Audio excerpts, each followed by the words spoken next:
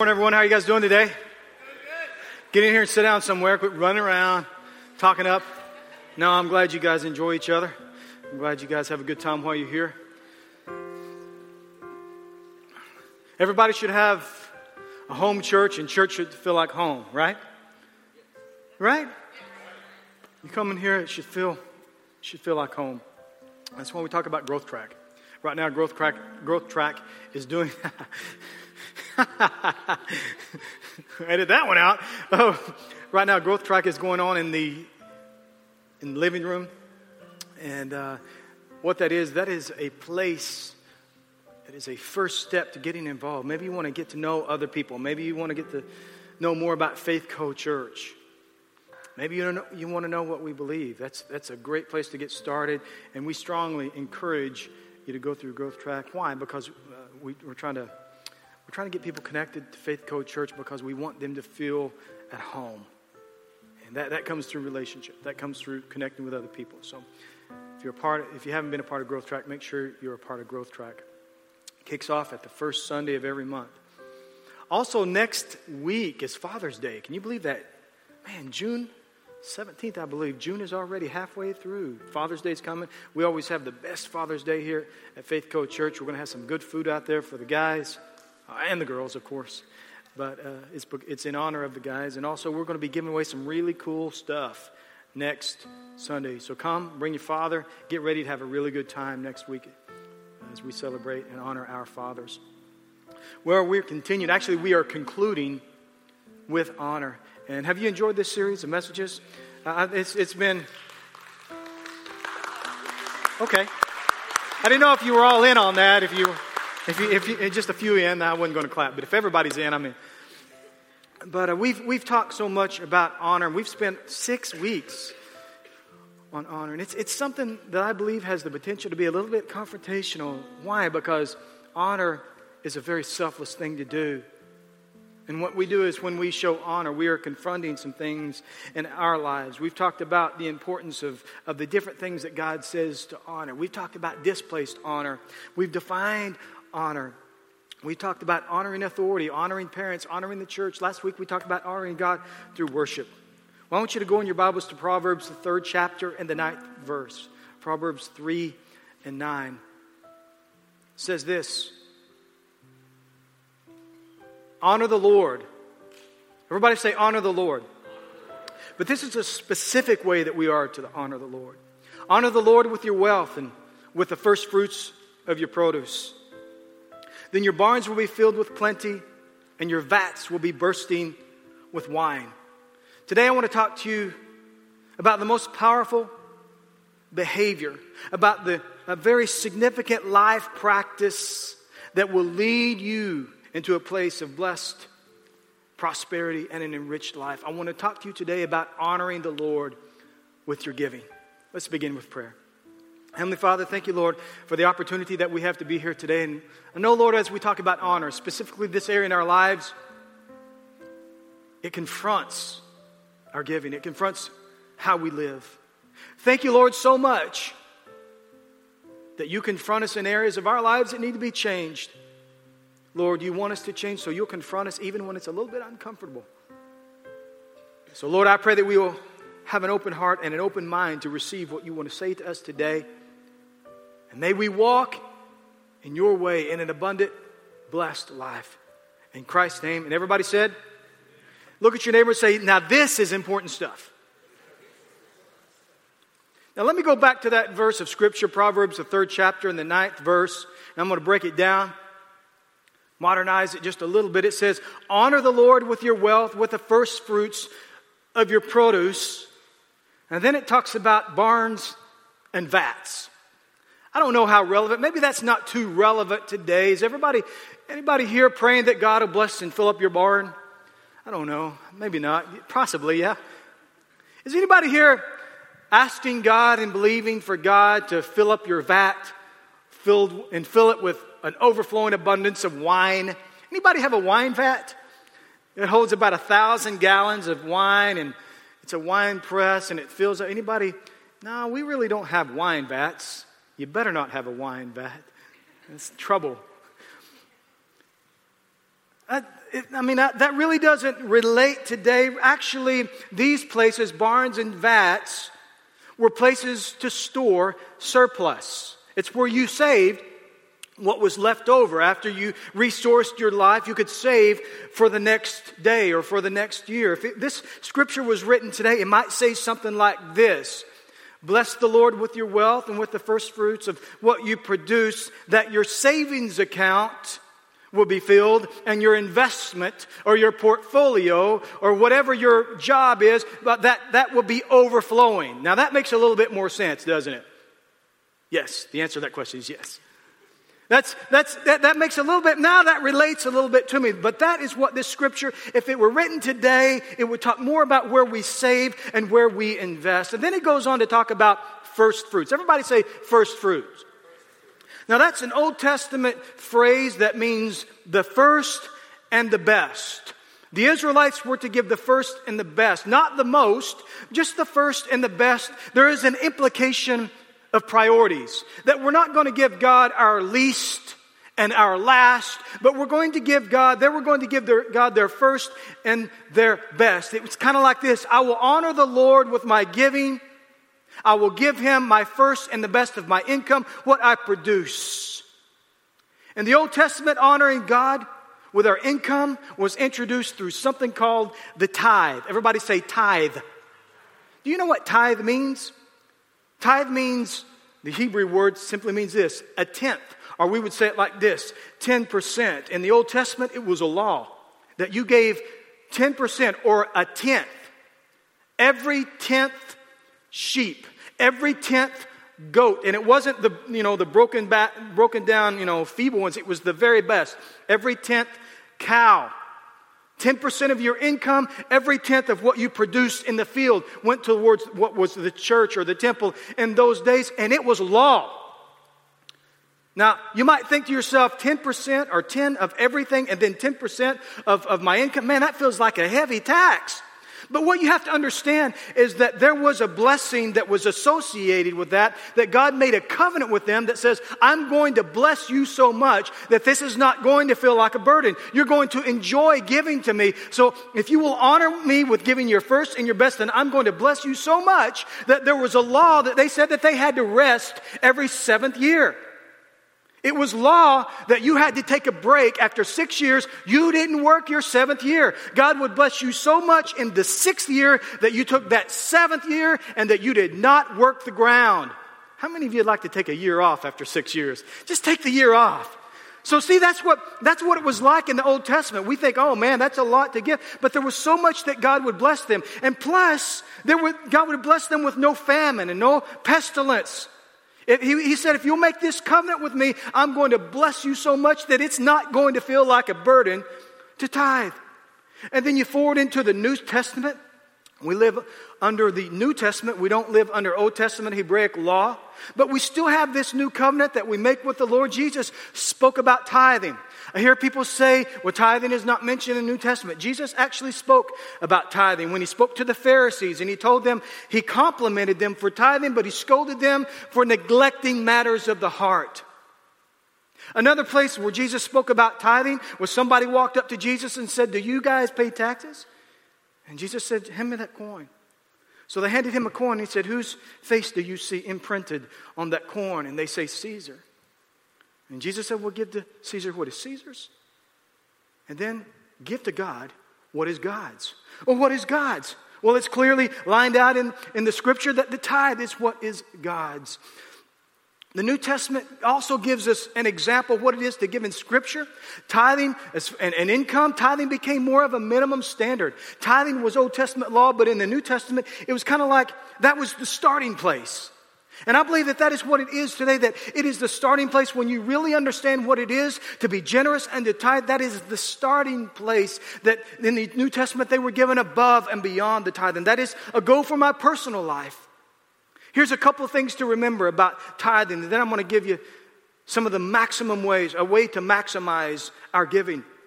First of all, when it comes to giving, when it comes to the tithe, number one is we have the ability and the privilege to honor the Lord with our money. Now I want you to think about that for a second. We have the ability and we have the privilege to give honor to God with our finances. You know that it's not supposed to feel like a burden. Let me ask you something. Does tithing feel like a burden? Of course it may feel like that sometimes, but it's not supposed to. It was never meant to be a burden, because giving and tithing, it's not about what you don't have. We should never feel pressure to give. But a lot of times what happens is it's not factored into our lives. So what happens is we take out other areas of our life and we don't prioritize it. It's not factored in. I want to tell you something, just to use myself as an example. Tithing has always been a part of my life. I grew up Pentecost. I grew up in a church. It was like law in my home. You gave. I remember my mom used to talk to me about it. She'd say, son, you need to remember that you better tithe because God will curse you with a curse. She'd quote Malachi 3 to me. You know, what she didn't fail to mention is we don't live in Old Testament. But, in my house, you were cursed with a curse. God will curse your finances, son. Oh, I better tithe. I don't want my finances cursed. When I was 11 years old, I had my first job. My dad roofed houses. I couldn't carry a whole bundle of shingles up, so I would break open that bundle. I could only carry 10. 10 was the maximum to carry up on that ladder. My dad paid me $1 an hour when I was 11. That felt like so much money. But I remember at the end of the week, man, I had so much money. I had $50. $50. I remember counting out $5 and putting that in the offering. I remember when I was about 9 years old that I would sit on the front row to the inside, like right there every single Sunday, except they were long, extremely long wooden pews. And I'd sit right there, and I got this thing, I don't know if it's called an issue or something, but I'm always rocking. I can't sit still. It's very hard for me to sit still. This is a pattern in my kids. They have a double portion. They have a double anointing of not being able to sit still. But I would sit on the very front row. There was no such thing as children's church. You sat there and you were quiet, or you got pinched. Okay, anyway, so I'd sit on the very front row all by myself, and I would sit there and listen to my grandpa preach back when they preached like an hour and 15 minutes, and I'd just be giving this the whole time. Let me know when this becomes annoying. Because it was a solid hour and 15 minutes. And I'd hit my back on the pew. I'm really into this preaching. I don't know why I did that, but I did it. And my aunt used to sit right behind me in the second row. And she finally made this deal with me. She negotiated this deal and said, I will pay you $1 a church service if you'll just sit still. Which is a big deal because we had Sunday morning and Sunday night. Prayer meetings and all. So she'd say, I'll pay you $1 a service if you just sit still. So I'd sit there and I was like, with all I could, and then I'd forget, I'd start rocking, and she'd tap me on the shoulder and said, you just lost a dime. Sometimes I made 60 cents.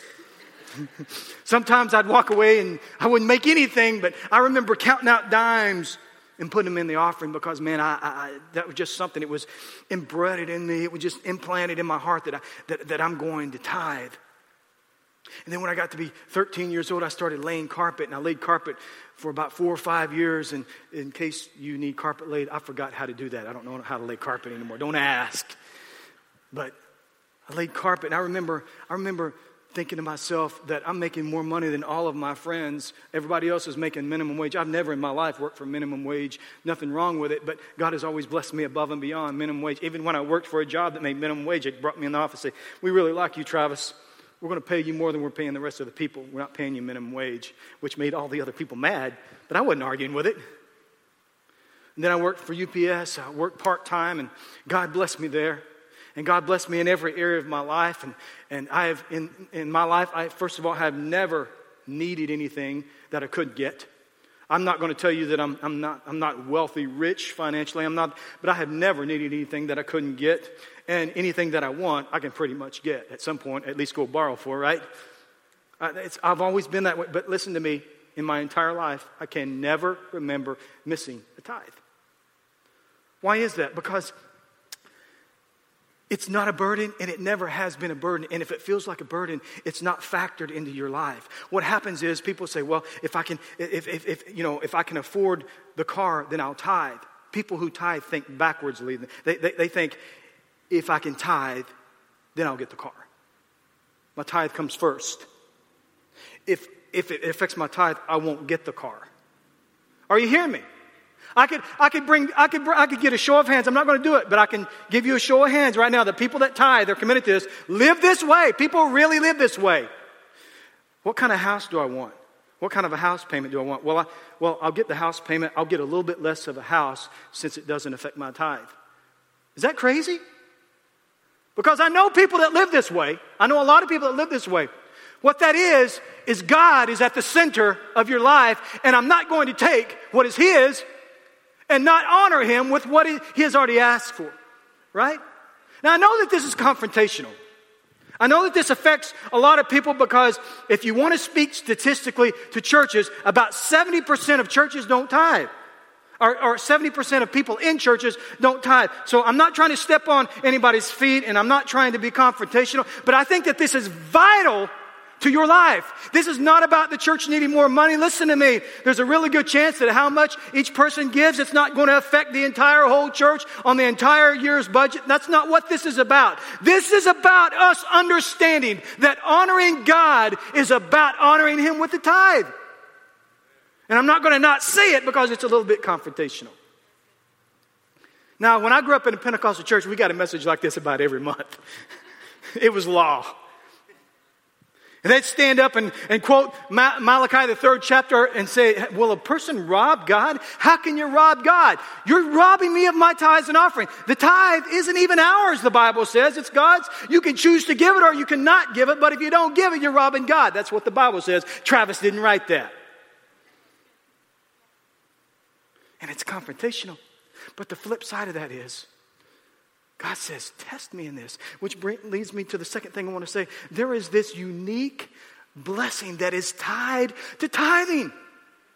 And if I don't mention this, I believe that I'm robbing you of this knowledge. There is a unique blessing that is tied to tithing. God says, listen to me, I want you to try me. Malachi says this. I don't have time to this is a whole series. But Malachi, the 3rd chapter, God says, try me, test me, see if I won't open up the windows of heaven. This is the only passage, this is the only means by which God says, okay, try me. In all the other areas of Scripture, you're not supposed to try God. This one area, in the area of finances, God says, if you will try me, just try and see what will happen if you will begin to honor me with the tithe, see if I will not open up the windows of heaven and open up a blessing on you and pour out a blessing that you won't even be able to contain. So we understand, people who tithe understand that there is a blessing that is associated to giving that affects no other area of our lives. Number 3, according to the Scripture, we have the means to open up the windows of heaven. It's not that there is a blessing tied to it. We can access it with our actions. You have the ability to open up blessings from heaven based on your resources. That is very significant. Now listen to this question carefully. If I were to offer you a challenge and say, okay guys, how many of you are willing for the next 6 months to tithe $10,000 a month for the next 6 months? July through December. How many of you guys are willing to tithe for the next 6 months $10,000? Let me see your hands.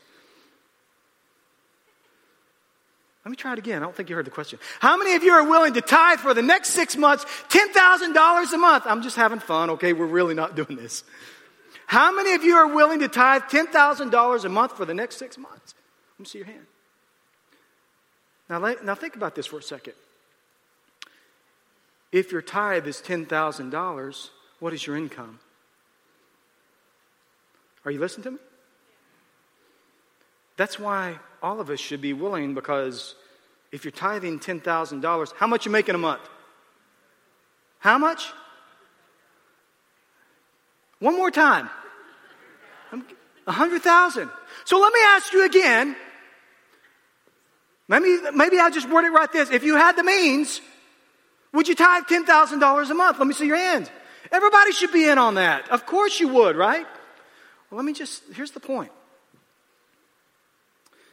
If you're not faithful over the $5,000 that you make a month, or the $2,500, or the $10,000 that you make in a month, would you really be faithful over the $100,000 that you make in a month? See, here's the deal. Generosity, tithe, is not a matter of amount. It's a matter of heart. So if you want God to bless the 90% in order for you to make in order for you to make more, or whatever increase looks like, whether it's financially or not financially, if you want God to bless that, then honor Him with that 10%, that small amount. Amen? Is this okay? It's a little bit challenging, I know. But that's why I'm here. This is challenging for me too. So let me ask you this question. We have to ask ourselves, what is the best use of our resources? Because there's lots of areas to give. There's random ways to give and be generous. I was thinking about this. What is the maximum use of our giving? What is the highest form? Here's a better way to say it. What is the highest form of giving to honor God? Because this is something that we have to talk about, because this gets twisted sometimes. I'll give over here, I'll give over here. That's generosity. And there are many opportunities to give, and I'm all about giving, but what is the maximum use of our finances? And listen, it's a blessed life to live generous. I give towards pretty much every cause that's asked. I have to be careful. I buy all the candy bars from the kids. When there's sporting events and they buy t-shirts, I buy the t-shirts. I buy the cookies. I just want to be a part. I want people to count on me for generosity. If I don't have it, I don't have it that day. But I want people to count on me for generosity. I mean, but there's lots of opportunity. That's being generous. What is the maximum use? And how can I honor God? What's the maximum use? Let me ask you this, because this is a good question. Is it giving to the poor? Because a lot of people think that the maximum use of giving and the maximum use of the church should be about giving to the poor. And we should absolutely give to the poor. The Bible tells us that we are to help the poor. That specifically, we are to help those who can't help themselves. We are to help those, especially the Bible says in James, to help widows and orphans. Now, I believe that some people are asking for help, and there are people that ask for help. The Bible actually says in 2 Thessalonians, Paul instructs the church that any person that refuses to work, that can work, we're not supposed to resource and enable people that just don't want to work and are being lazy. But we are supposed to help people that are marginalized. We absolutely are supposed to help the poor. That's considered alms. But what does the Bible say about the maximum use of our giving? A while back, I heard somebody say, I saw somebody take off their coat and hand it to another person. And this is what Christianity is all about. This is what generosity is all about. This is what giving is all about. I mean, this is what we should all be doing. And I got to thinking about that. Is the maximum use of my resources and the most incredible use of my resources is giving somebody a coat? Is that where we've come? That we are so impressed by somebody giving a coat? How many coats you got? Is that a sacrifice? That we say, man, they gave away their coat. I got 6 coats at the house, and if I need another one, I'll go get another one. Or I'll go. Last week it was raining really hard. We were at Goodwill. I was checking out the rocking chairs, and it came down raining really hard. Baylor was in there. We bought 2 coats for $5. I mean, that's what we do. We think, man, the maximum, when we're really generous, we'll give somebody our coat. And I hope that you would.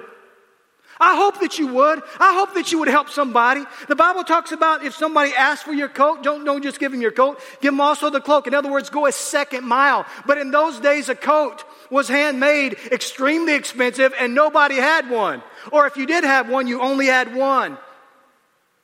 If we come to a place where we're so impressed and we think that's Christianity in its best form, we are missing it. There is so much about generosity. There's so much about giving and honoring God that we don't understand. Are you hearing me? So what did Jesus say about this? Because we don't want to just get into Travis's opinion, right? You guys want to hear my opinion today? Let's read a little bit of the Word of God. That's always much better. Mark 14:3. How about this? This is one of the most controversial statements Jesus ever said. So meanwhile, Jesus was in Bethany at the home of Simon, a man who had previously had leprosy. While he was eating, a woman came in with a beautiful alabaster jar of expensive perfume made from the essence of nard. She broke open that jar and poured the perfume over his head. Some of those who were at the table were indignant. Why waste such expensive perfume, they asked. It could have been sold for a year's wages. Look how expensive that is, that perfume was. It could have been sold for a year's wages and the money given to the poor. So they scolded her harshly. But Jesus replied, leave her alone. Why criticize her for doing such a good thing to me? Listen to this. You will always have the poor among you, and you can help them whenever you want, but you will not always have me. She has done what she could and has anointed my body for burial ahead of time. I tell you the truth, wherever the good news is preached throughout the world, this woman's deed will be remembered and discussed. Wow! Jesus prioritized himself above the poor. Now that wouldn't work for me. Prioritizing myself. That wouldn't work. But Jesus, what he was doing is he was making a statement. The highest form of our generosity is worship towards the Lord. That's why he could get away with it, because he was God in the flesh, and he was saying, listen, my cause and what's going on, what I'm about to do, the way this is going, and there's more to this story than meets the eye. Here's what we draw from this passage. There's 4 things real quickly. Number 1, love gives. True love gives. Mark 14:3, as we just read, this was a beautiful alabaster jar of expensive perfume made from the essence of nard. She broke it open. Alabaster was very unique. What happened was this perfume in here was worth a year's wages. Think about that for a second. It was worth a year's wages. It was something probably very precious to her, but an alabaster box was something that was sealed, and the only way that it could be opened, it had to be broken. And once it was broken, its contents had to be poured out and used completely in a moment. You see, true love gives without reservation. I don't know about this. It doesn't hold back. The Bible says in John 3:16, you probably know this verse, that God so loved the world that he gave. True love gives. And what did he give? He gave his only son. He gave his only, his best, his first, without hesitation, without holding back. Love gives. In honor of a God who would give such a wonderful thing, how can we hesitate to honor God in other ways in our lives, holding back of giving ourselves, holding back from honoring him with our finances? Number 1, love gives. Number 2, worship is not wasteful. They said in the 4th verse, why waste such expensive perfume? Think about that. In today's economy, that might be between $50,000 and $100,000. Just poured out. It seems like a waste, but listen to me. What some see as wasteful, many times God sees as worship. It was an act of worship. There was something about that meant something to her. They were looking at it thinking, man, that costs a lot of money, but she was probably thinking, you don't know what this perfume means to me. You don't know the cost of this alabaster box. You don't know what it took for me to, man, what Jesus did in my life, how he saved me, how he forgave me, what he did. This is not the most I can do. This is not the least I can do. To me, this is so precious. It was an act of worship. People stood around and said, that's wasteful. Jesus said, that ain't wasteful. That's worship. That's what true worship looks like.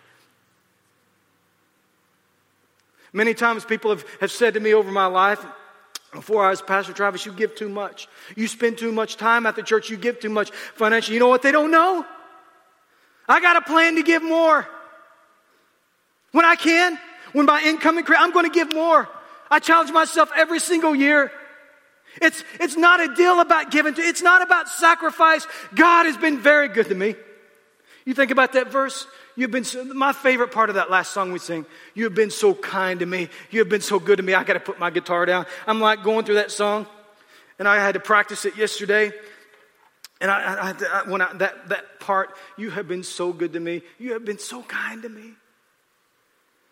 That means so much to me. God has been so good to me. The least that I can do is honor him with what he has already given me. What do you have that God has not given to you? Really? What do we have? What do we hold on to like it's really ours? Really, what do you have that God hasn't already given to you? It's worship, not wasteful. Number 3, when it comes to giving to God, when it comes to the tithe, you do what you can with whatever you have. Mark 14:8 says, she has done what she could do and has anointed my body for burial ahead of time. Giving, as I said before, is not about what you don't have. See, that's where we get things twisted. We think it's about what we don't have. No, you're just faithful with what the little that you have. God will never ask you for something that you don't have. He'll never, it's not about honoring. He doesn't care about what you don't have. He doesn't need what you do have. If you take what little you have and just honor him with that, God will make something, bring a blessing out of that. It's kind of like the woman who was giving 2 pennies in offering. She walked into the temple. Jesus was watching what people were giving. And this woman walked in and threw 2 copper coins in, and he tells his disciples she gave more than all of these people because they gave out of their surplus, but she gave everything that she had. It's about honor. It's about giving and it's about honoring God with the little. It's not about the amount. It's about the heart behind it. Amen? Whatever you have, you can use it to honor God, and God will bring a usefulness out of it. Now, it was an act of worship. It was an act of kindness. It was an act of honor. But there was also a practical application that he had to be anointed for his burial. There was a practical application. There was also a prophetic application that this would state or make a statement that Jesus was to die. You see, the interesting thing about our giving is God takes what little you have or however much that you have, whether it be great or small, and God makes something useful and something practical about what you give. He multiplies it and he does some incredible things. I can't tell you how many times that people have given to the church. Maybe they gave a portion of their taxes or tithed off of something, and it was the exact amount that we needed to fix the kids' floor or to buy something that we were praying back down here in the Apex. God give us the resources to do that, and God moved on somebody's heart. And they think, well, I'm just going to give because it's a tithe. But it was an answer to our prayer, and it changed lives. That's what your giving does. It's not about the amount. It's about taking what you have, whether it's great or small, and being faithful with that portion. Amen? Lastly, honoring the Lord through our giving, through our tithes, it has an eternal impact. That's the wonderful thing about investing in the kingdom of God. It has an eternal impact. The Bible tells us to lay up treasure in heaven.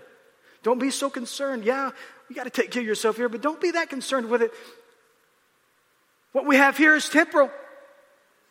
What we do here has significant impacts in eternity. Listen to this. The 9th verse says, I tell you the truth, whenever the good news is preached throughout the world, it hadn't been preached throughout the world yet. Jesus is prophesying. Whenever the good news is preached throughout the world, this woman's deed will be remembered and discussed. Listen to me. If you want to be remembered for your generosity, the most significant thing that you can do is honor God. And that didn't get one amen. Maybe I need to read it again. If you want to be remembered for generosity, honor the Lord. Her name was Mary. She thought she was just going to do something out of love for the Lord. She really loved the Lord. If you read of her story, God changed her life. Out of an act of generosity and honor and anointing him, she did this. And he said and told everybody in the room that day, what she has done here will be remembered and discussed throughout time. Today, 2,000 years later, look who's telling her story. I don't know what you want to be remembered for, but that seems like a small price to pay. I would do that. I would buck up with the $50,000 if they say, hey, Travis, your name's going to be in the Bible, and people are going to be preaching and telling your story for the rest of time. I'm in on that deal. That's much better than putting like a plaque up in the hallway of the church. Travis started this church. So what? Who cares? Who's that? We're going to get a statue of just from here on up. Nobody cares. But this one act of generosity was so significant that Jesus said that she would be remembered. I want to tell you something. If you want to be remembered for generosity, support kingdom work. Amen. It is the most significant thing that you can do. I want to close with this. Our society has many opportunities to be generous. And I'm not telling you not to be generous. I'm in on that. Anytime there's a mission, anytime, I don't care which church it is, they sell hams or they sell turkeys, smoked, I go buy one. Anybody doing anything for kingdom work, I'm in on it. Yesterday we were having a mission car wash for the kids that are going on a mission trip. I showed up with my truck and trailer. Let me tell you something. That was the best $2 I ever spent. I'm kidding, of course. It was the best $3 I ever spent. I'm teasing. It's not funny. It's enough of that.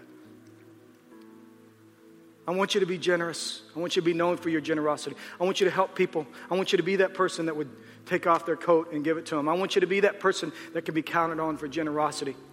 That's what I want for your life. It is the most enriched life that you can live. But don't miss the point. The most significant thing that you can do to honor God is tithe. And I could bring person after person up here on stage and let them express to you how God has blessed their life through just the act of consistently honoring God with the tithe.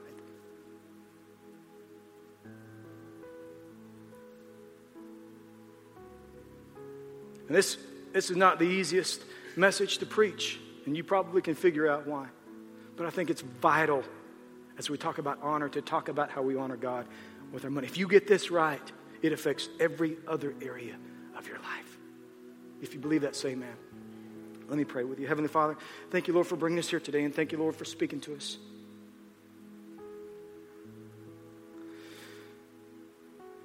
Lord, may we come to a place where we honor you with the tithe. It's not a matter of money. It's not a matter of amount. It's a matter of heart. Lord, that it's a matter of honor. That you've given us the right and the privilege and the opportunity to have a covenant with you that affects every other area of our lives. That we can live in blessing, that we can live in rich lives. I pray, Father, Lord, that you will challenge us in these areas. And Lord, if this is something that we're not committed to, that you bring about change, that we commit to this.